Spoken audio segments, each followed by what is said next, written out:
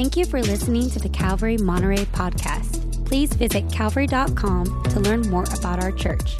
And visit nateholdridge.com for additional Bible teaching from our lead pastor, Nate Holdridge. Teaching today is our lead pastor, Nate Holdridge. Turn to Exodus chapter 7 together as we continue our study through the book of Exodus. Today is Plague Sunday, everybody. You guys excited about it? We're not going to cover every verse of Exodus 7 through 10, but we are going to do an overview of the 9 plagues that hit Egypt before then next week looking at the Passover event itself, the 10th and final plague. I'm going to open in prayer, and as I do, I think like so many of you, my heart is just grieved over the events in Maine this last week, and then also, of course, these last couple of weeks, just watching war unfold in Israel. And we just want to intercede, ask God to bring peace to that region. And so let's cry out to him and commit our time in the word into his hands. Lord, we come to you with news feeds that are just bombarded with these terrible images and reports continually. And Lord, we just so often, we don't know what to do. We don't know what to think. We don't know what to say. King Jesus, our hearts are longing for you, for your rule, for your reign. And Lord, we know there are so many people who are hurting, who are doing the hurting, who need you. They need the gospel. And so, Lord, we pray that you'd use the church right now in for such a time as this. Lord, we pray your hand of comfort upon those who are mourning and grieving right now as a result of such grave evil. And so, Lord, we commit it into your hands.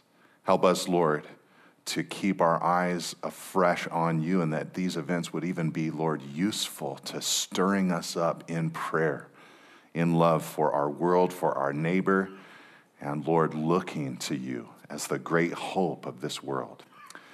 Lord, we pray that you'd speak to us today from your word. We pray it in Jesus' name. Amen. Amen.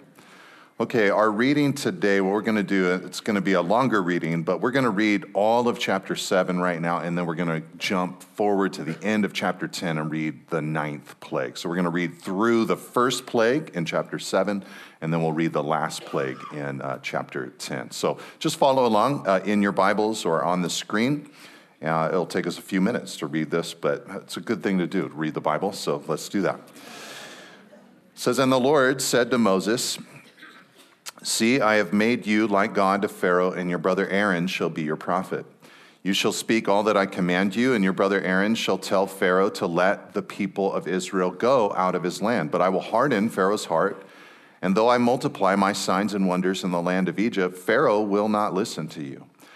Then I will lay my hand on Egypt and bring my hosts, my people, the children of Israel, out of the land of Egypt by great acts of judgment. The Egyptians shall know that I am the Lord when I stretch out my hand against Egypt and bring out the people of Israel from among them.'" Verse 6, "Moses and Aaron did so. They did just as the Lord commanded them. Now Moses was 80 years old and Aaron 83 years old when they spoke to Pharaoh. Then the Lord said to Moses and Aaron, 'When Pharaoh says to you, prove yourselves by working a miracle, then you shall say to Aaron, take your staff and cast it down before Pharaoh that it may become a serpent.' So Moses and Aaron went to Pharaoh and did just as the Lord commanded. Aaron cast down his staff before Pharaoh and his servants, and it became a serpent.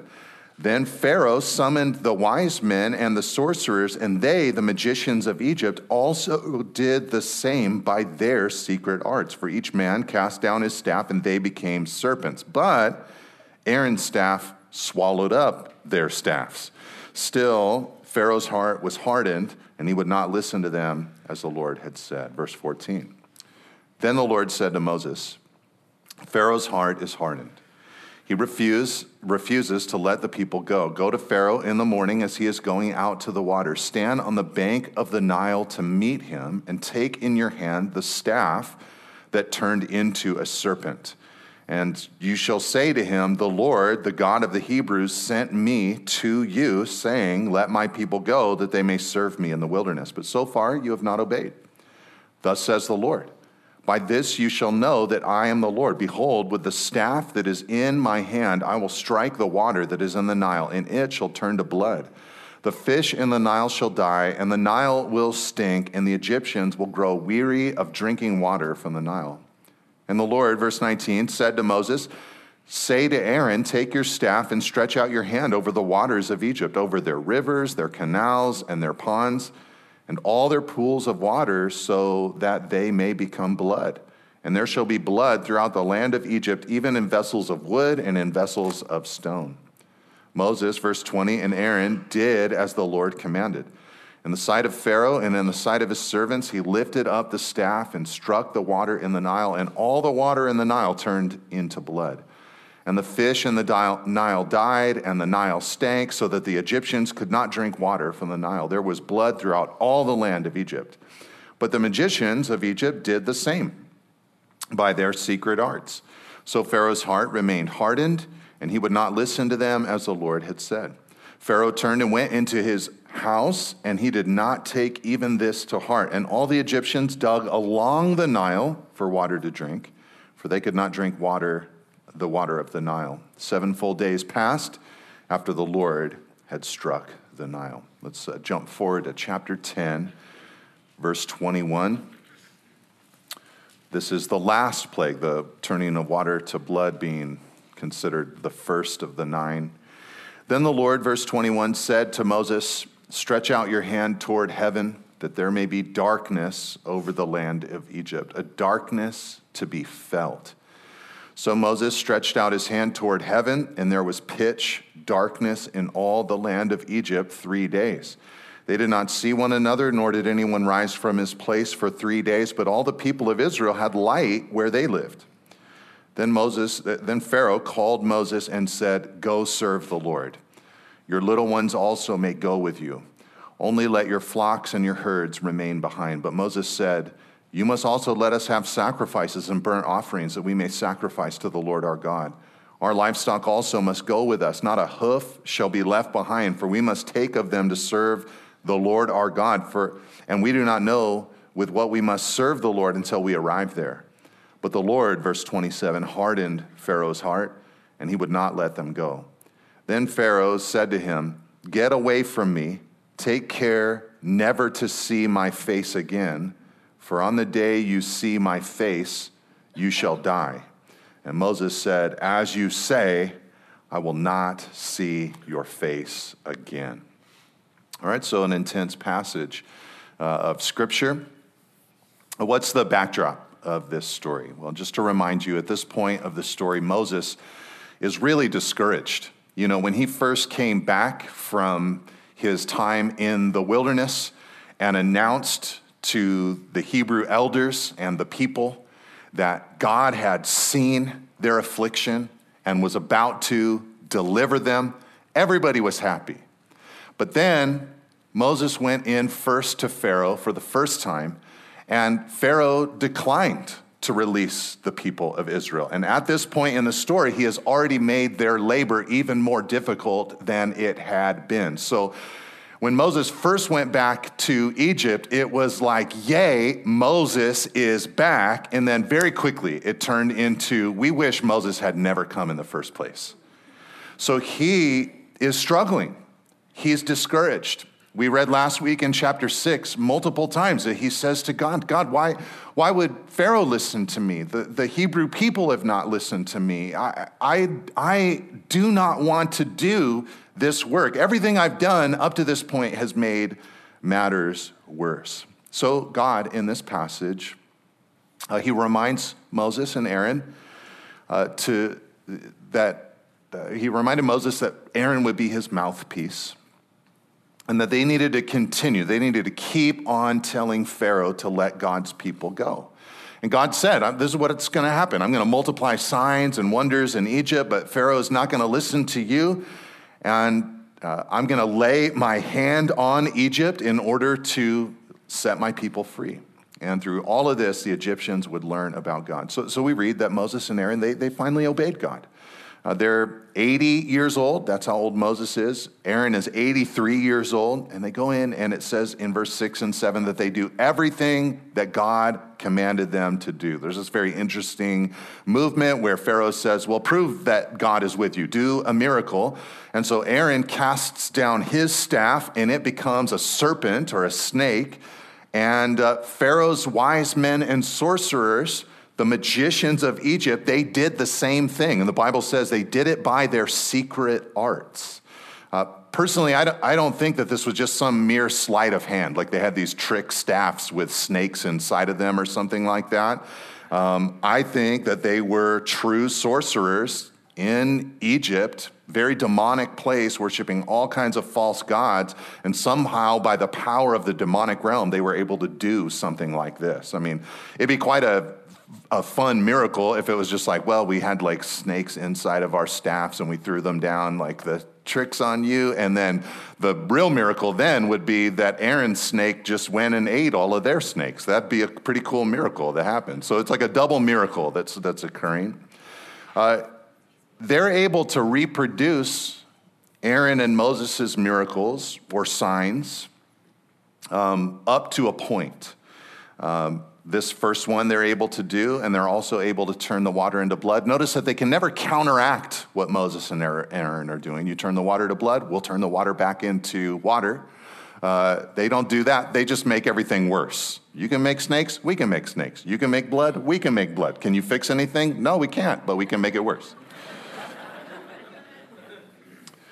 By plague 3, the frogs, or the gnats, their power runs out. So they had some kind of power, but it was limited. So what should we learn here? You know, Pharaoh's heart is hardened. You know, all this stuff is happening. What should we learn through this passage where he's refusing to let God's people go? Well, I want to think about 3 things from these plagues today. And the first one is this, the first major theme from the plague episodes, if we just step back and just think about all of it, is that God wars for his people. God wars for his people. That's what's happening here. God is going to battle to gain his people, to win his people. Now, in thinking about this, I think maybe one thing we need to do is we kind of need to rewire the way we think about titling these. We've called these the plagues that God brings against the Egyptians. But not all of them are plagues. Of the 10 events, only some of them are plagues, like when he brings boils or death to the livestock. Those would be plague-like events. But all of these events are presented as strikes from God. That's how God describes them. He even said in verse 4 that he would do great acts of judgment. And it's evident throughout these chapters, that's what God is doing. He is judging definitely Pharaoh. I think he's also judging Pharaoh's people, and he is certainly judging Pharaoh's gods or Egypt's gods. Each plague seems to be a direct assault on an Egyptian false god. For instance, the Egyptians believed that there were various gods of the Nile. So what does God do? He strikes the Nile. He turns it into blood, which, by the way, is something that Pharaoh had done proverbially years earlier when he'd commanded all the firstborn sons in Israel to be thrown into the Nile River. It's like God is saying, this is how I see this river of yours. It's a place of death. You slaughtered my people there. I'm going to turn this water into blood. The Egyptians worshipped also, for instance, a fertility goddess that had a frog's head. So God showed himself as the source of true multiplication and true life by unleashing frogs upon the land. It's a wild episode. The Egyptians didn't think it was right to kill frogs, so they just let them go everywhere. They're in their homes, in their kneading bowls. It was gross.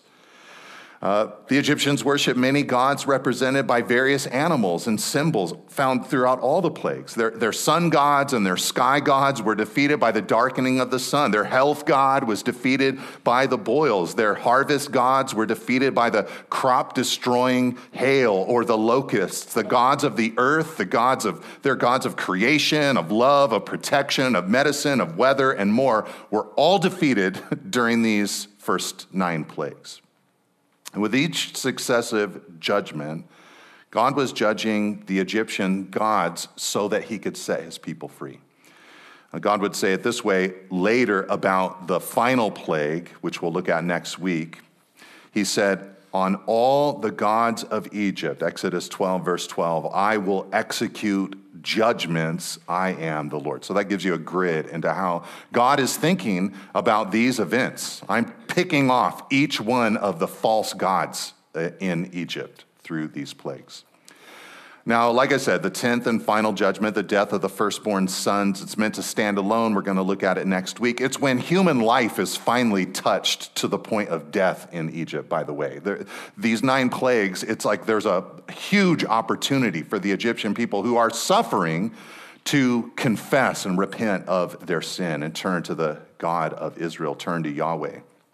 And we're going to look at it next week. It's a really big deal passage of Scripture. But the first 9 judgments, they're all clearly arranged in 3 sets of 3. I asked you this last week to read through Exodus 7, 8, 9, and 10, just in your personal time. But if you didn't do that this week, it's okay because I'm giving a homework extension this week. So you can go through it this week as well and just kind of see how they are organized. They're organized in 3 sets of 3. Plague 1, Plague 4, and Plague 7, the Nile turning to blood, the flies, and the hail, they all begin in the early morning, likely a confrontation with Pharaoh at the water, perhaps for a ceremonial washing that he would do at the beginning of his day before his gods or as an expression of Nile worship. So that's how each set of 3 begins in the morning at the water. Each set of 3 plagues ends with a plague for which there's no warning at all. Moses doesn't come in, he doesn't give a warning, plague 3, 6, and 9. Throughout these judgments, various progressions occur. For instance, we read of 2 of them. At first, Aaron's staff is involved in these plagues, all the way through plague 3, the gnats.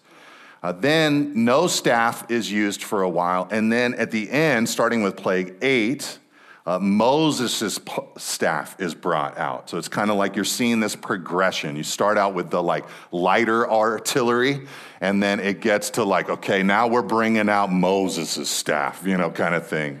And so that's what's happening there. At first, everybody experiences the plagues. The Egyptians, the Hebrews, everybody is experiencing the plagues. But once plague 4 hits, except maybe for plague 8, it's noted that the Hebrews all escaped unscathed.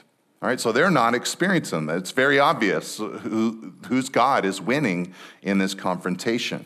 When the flies swarmed the land, God set apart the land of Goshen, chapter 8, verse 22, where the Hebrews live. When the livestock were struck, all of the Israelites' livestock were protected. And when boils or hail or darkness came, and especially, of course, when the death of the firstborn arrived, the Israelites were spared.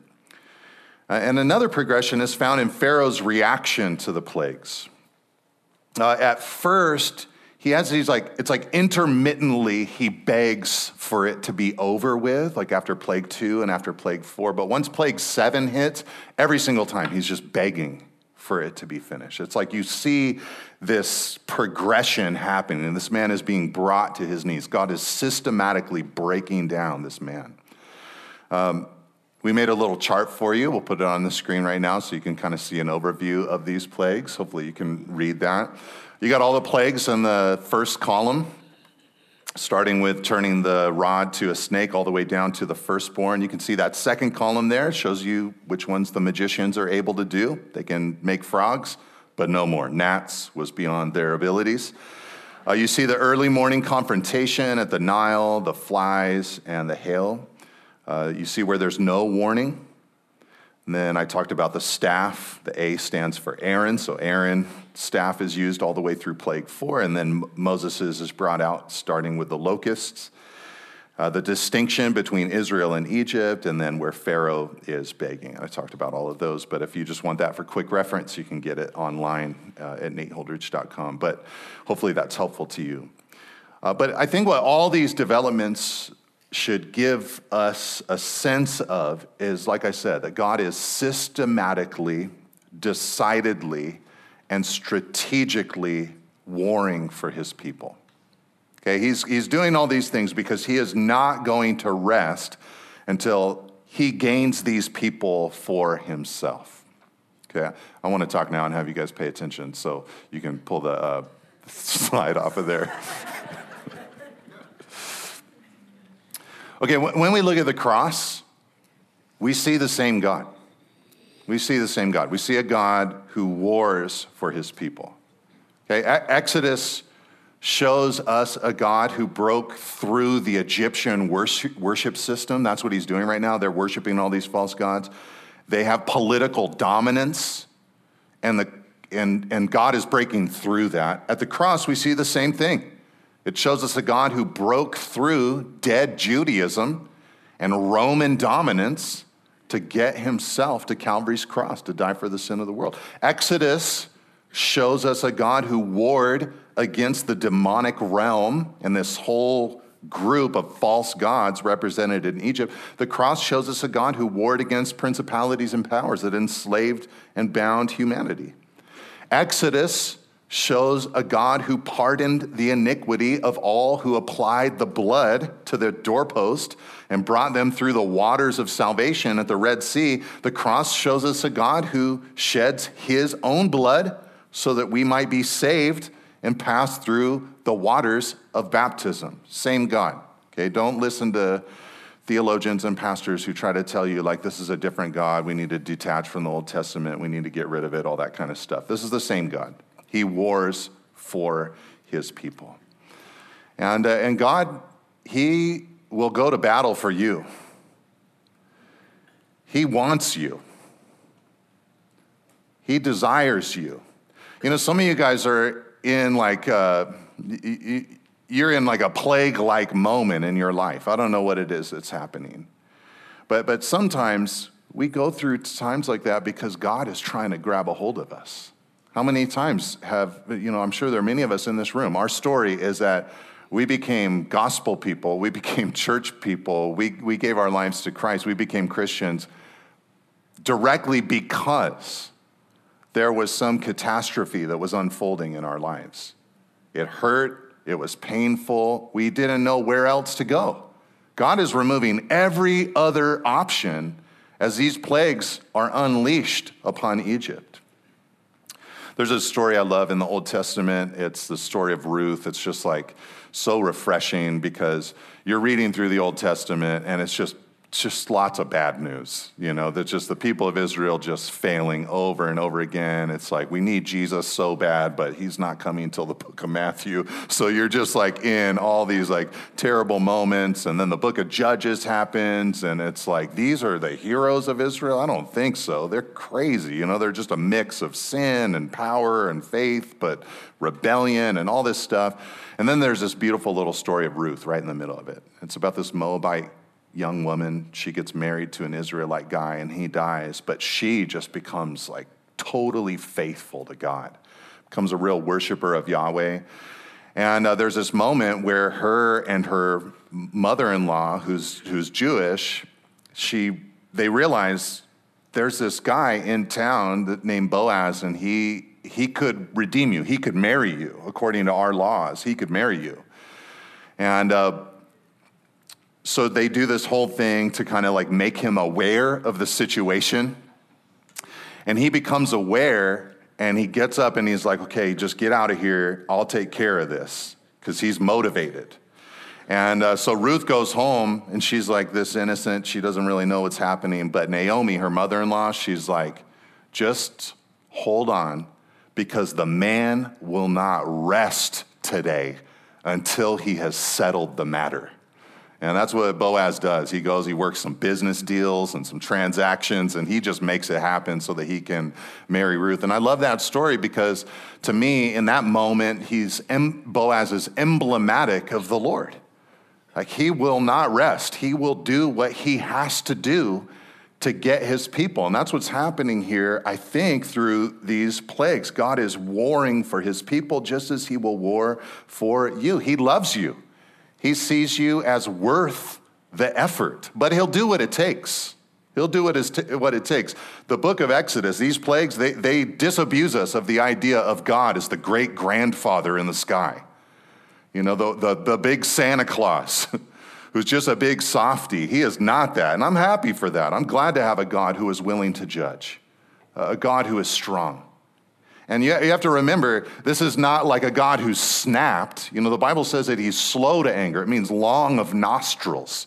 Literally, that's what it means. Like, it takes a while for the wrath to come out. But it does.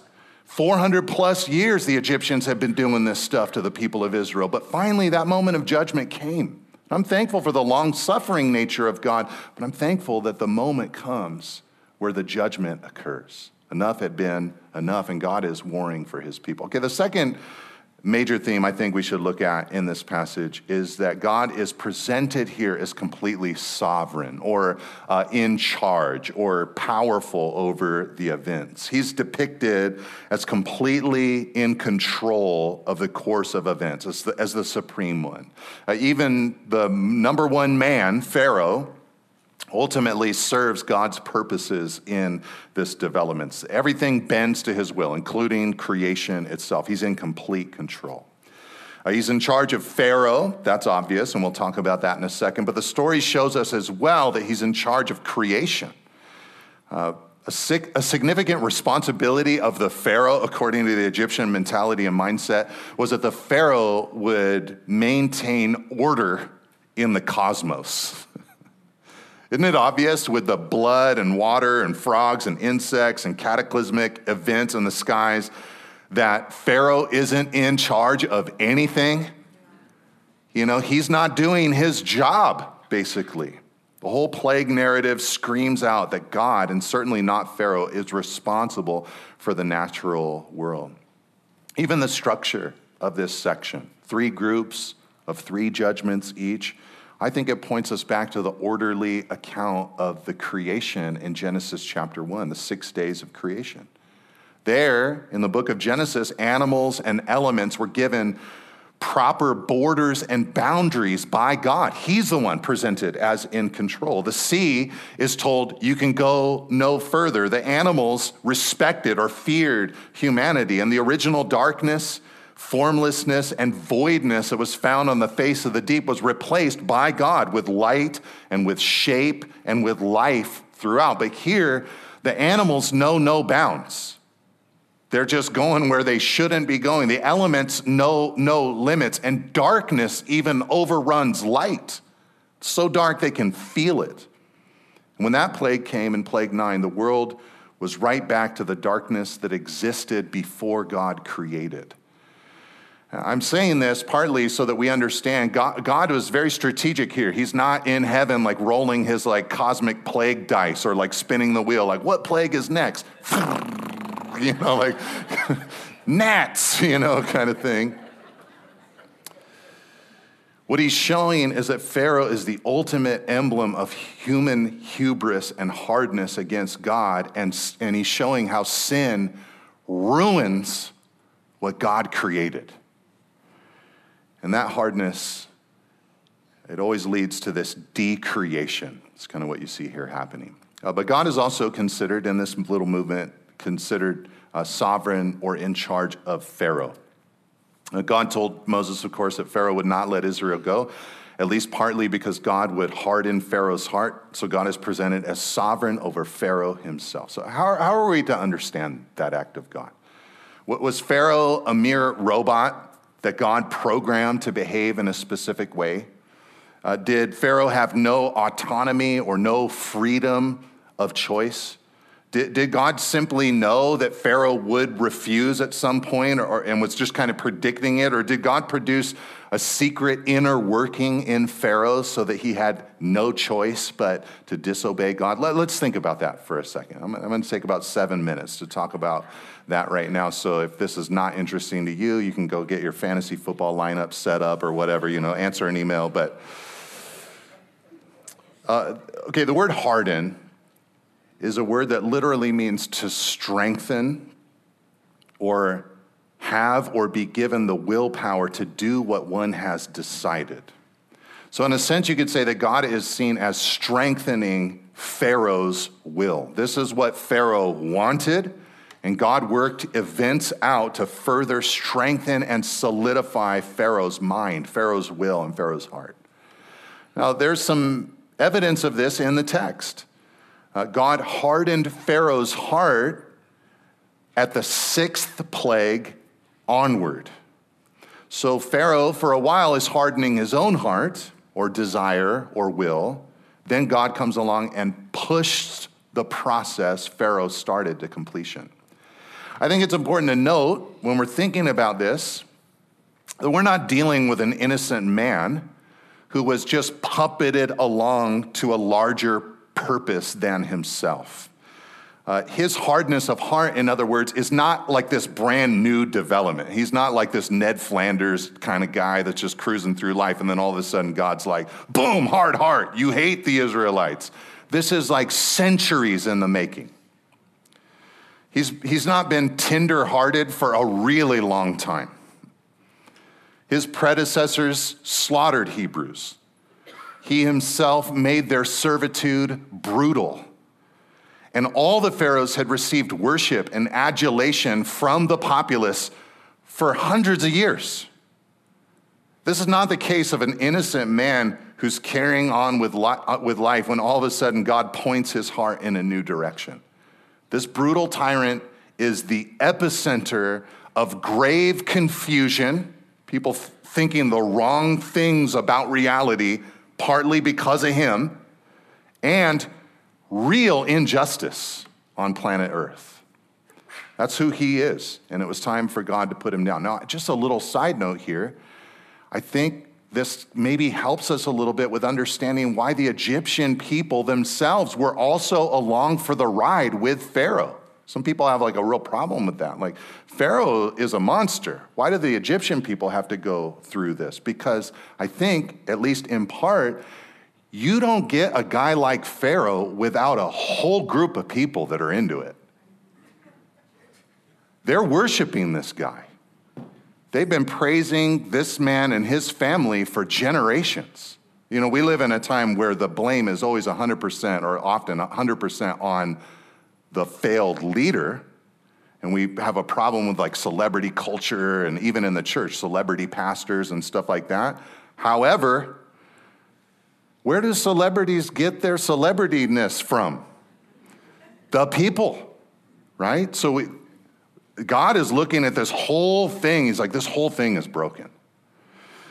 So God uses Pharaoh. God forced the issue to draw out, I think, Pharaoh's heart. God hardened him, but Pharaoh was no mere robot with no say in the matter. He had a front row seat to God's power and was commanded to obey, and God held him responsible for his decisions. And he started to obey at various points. When you read through the passages, there are moments where he starts to yield, he starts to obey, and then retracts. But God kept pressing. God kept pressing. And Pharaoh would not fully obey. He would not yield. Dr. Gary Brashear says it like this: God hardened Pharaoh's heart, and the story tells us how he did it. He did it by commanding Pharaoh toward righteousness. Like, here's the right thing, do that. And supporting that command, do righteousness, with miracles that would push him in that direction. Miracles so powerful that other people in the story are repenting, like the magicians. But Pharaoh, of his own character, refused. God forced him to keep going, though, and that is what hardened his heart. So, food for thought. However we understand this mystery, we do read of how so many other people responded in the passage. Like I said, the magicians repented, began to obey God. By the end of the story, they're the ones begging Pharaoh to let the people go. God has revealed himself. Lots of Egyptians are listening to what God's directions before the plagues when there were warnings. Even hundreds of miles away, people in cities like Jericho and Canaan were hearing of God's mighty acts. And some of them decided to yield to God if they were given the chance. But others decided to go the way of Pharaoh and resist. Now, in the New Testament, the Apostle Paul used this story to illustrate how some people are vessels of mercy and some are vessels of wrath. He talks about that in Romans chapter 9. And a lot of people think that what Paul means there is that each human being is in a divinely fixed state without any real opportunity to respond to God's grace. But is that what Paul meant? Didn't Paul call for repentance over and over again? Didn't Paul have the hope of salvation for anyone who trusted in Christ? Paul again used the idea of household instruments in 2 Timothy. He said there that people are like household instruments, some used for honorable things, others are used for dishonorable things. Think of the different instruments in your house, maybe like a beautiful vase, honorable things, and then like a plunger, dishonorable things. But Paul didn't seem to think that anyone was locked into the honorable or dishonorable category. He said in 2 Timothy 2:21, if anyone cleanses himself from what is dishonorable, he will be a vessel for honorable use, set apart as holy, useful to the master of the house, ready for every good work. Right? So I think that God was giving Pharaoh this opportunity. He resisted, rebelled over and over again. God was involved in hardening this man's heart, setting firm the decisions that he had made, holding him accountable to it. Okay, how do we apply, though, this concept of God being in charge or God being sovereign? My 7 minutes are over. You guys can come back now. How do we apply this to our lives today? Well, I think one way that we might apply this idea, this concept, is that we should say that we want to yield always to God's way. If holding fast to arrogant hubris like Pharaoh did led to such chaos and disorder, we might assume that our little versions of Pharaoh-like rebellion will unleash little versions of chaos into our lives from time to time. God is long-suffering, he's gracious, he's merciful to his people. It took a long time, like I said, and a long line of pharaohs before God acted here, but the message is received. Ultimately, God is looking for loyalty. He's looking for a submission to him and his ways, not a rebellion against him. So let's be people who yield to him and his way. Life goes best when it's lived in the way that God has designed it. The blessed man, as the first psalm tells us, is someone who delights in the law or the way of the Lord. And because he does, his life flourishes like a tree living beside a constant stream. But Pharaoh, what is he in this passage? He's like a tree that dries up and burns up in this passage. This man seemed to live the pinnacle of the human experience. At first glance, that's what it looks like. You know, everybody would have either wanted to be him or to be near him or to have him, but his life was weighed and found wanting. Another way to apply this, I think, is to trust that God will work out his purposes. I don't know if there are more Pharaoh-like leaders ruining the lives of others nowadays than ever before, or if we're simply more conscious of them because of our constant attachment to the news. But it can be discouraging to see his destructive tendencies replay throughout history. And Pharaoh, of course, was not the last of his kind. History inside the Bible and outside of the Bible is filled with other Pharaoh-like leaders. Oftentimes, these leaders are forced on a helpless populace. They have no say in the matter, but sometimes the crazy thing is these leaders are even elected by those they are ruining. The Egyptians worshiped Pharaoh even as he corrupted their minds and lives with the poisonous thought that he was a god. But we have to trust that the true God is moving in human history to bring it to a sovereign conclusion. The book of Daniel prophesies that one day a kingdom made without human hands will replace all the kingdoms of this world, and that new and glorious kingdom will never end. I love that. I was thinking the other day about the trajectory of the book of Psalms. It's like at the beginning of the book of Psalms, there's all these interspersed within it, all these songs looking forward to King David's reign and the descendants of David. And then there just comes a point where they stop talking about David and they start looking for this new other king. And it's Jesus. That's who they're singing about.